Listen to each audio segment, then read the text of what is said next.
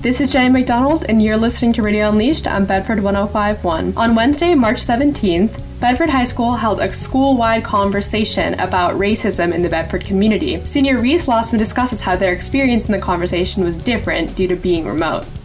I guess. I think it would have been harder if I was there in the room because I have experienced racism in my own advisory, so it would have been funny to have that discussion and be able to look someone in the face who's said something racist to me.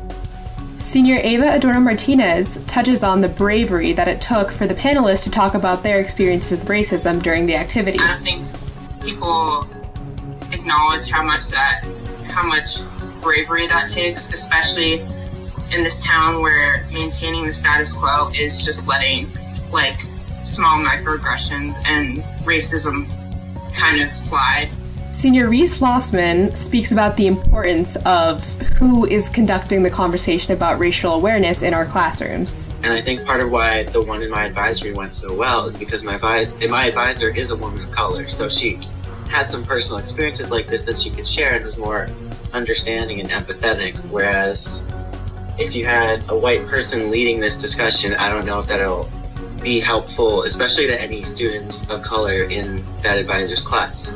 This is Jenny McDonald, and you're listening to Radio Unleashed on Bedford 105.1. Tune in for more next week.